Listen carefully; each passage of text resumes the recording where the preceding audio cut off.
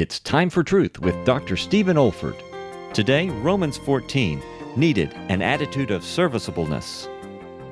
Verses 16 through 23, let not then your good be evil spoken of. And the last verse, for whatsoever is not of faith is sin.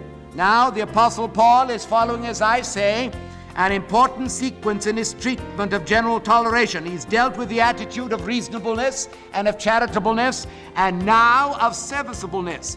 For one of the key verses in this paragraph is verse 18. Read it with me. Look at it. For he that in these things serveth Christ, there's serviceableness, serveth Christ, is acceptable to God and is approved of men.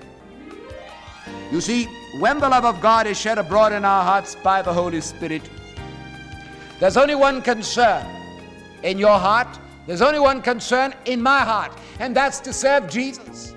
To serve Jesus. And nobody can serve Jesus in love without serving others in love, both within and without the church. This is David Olford.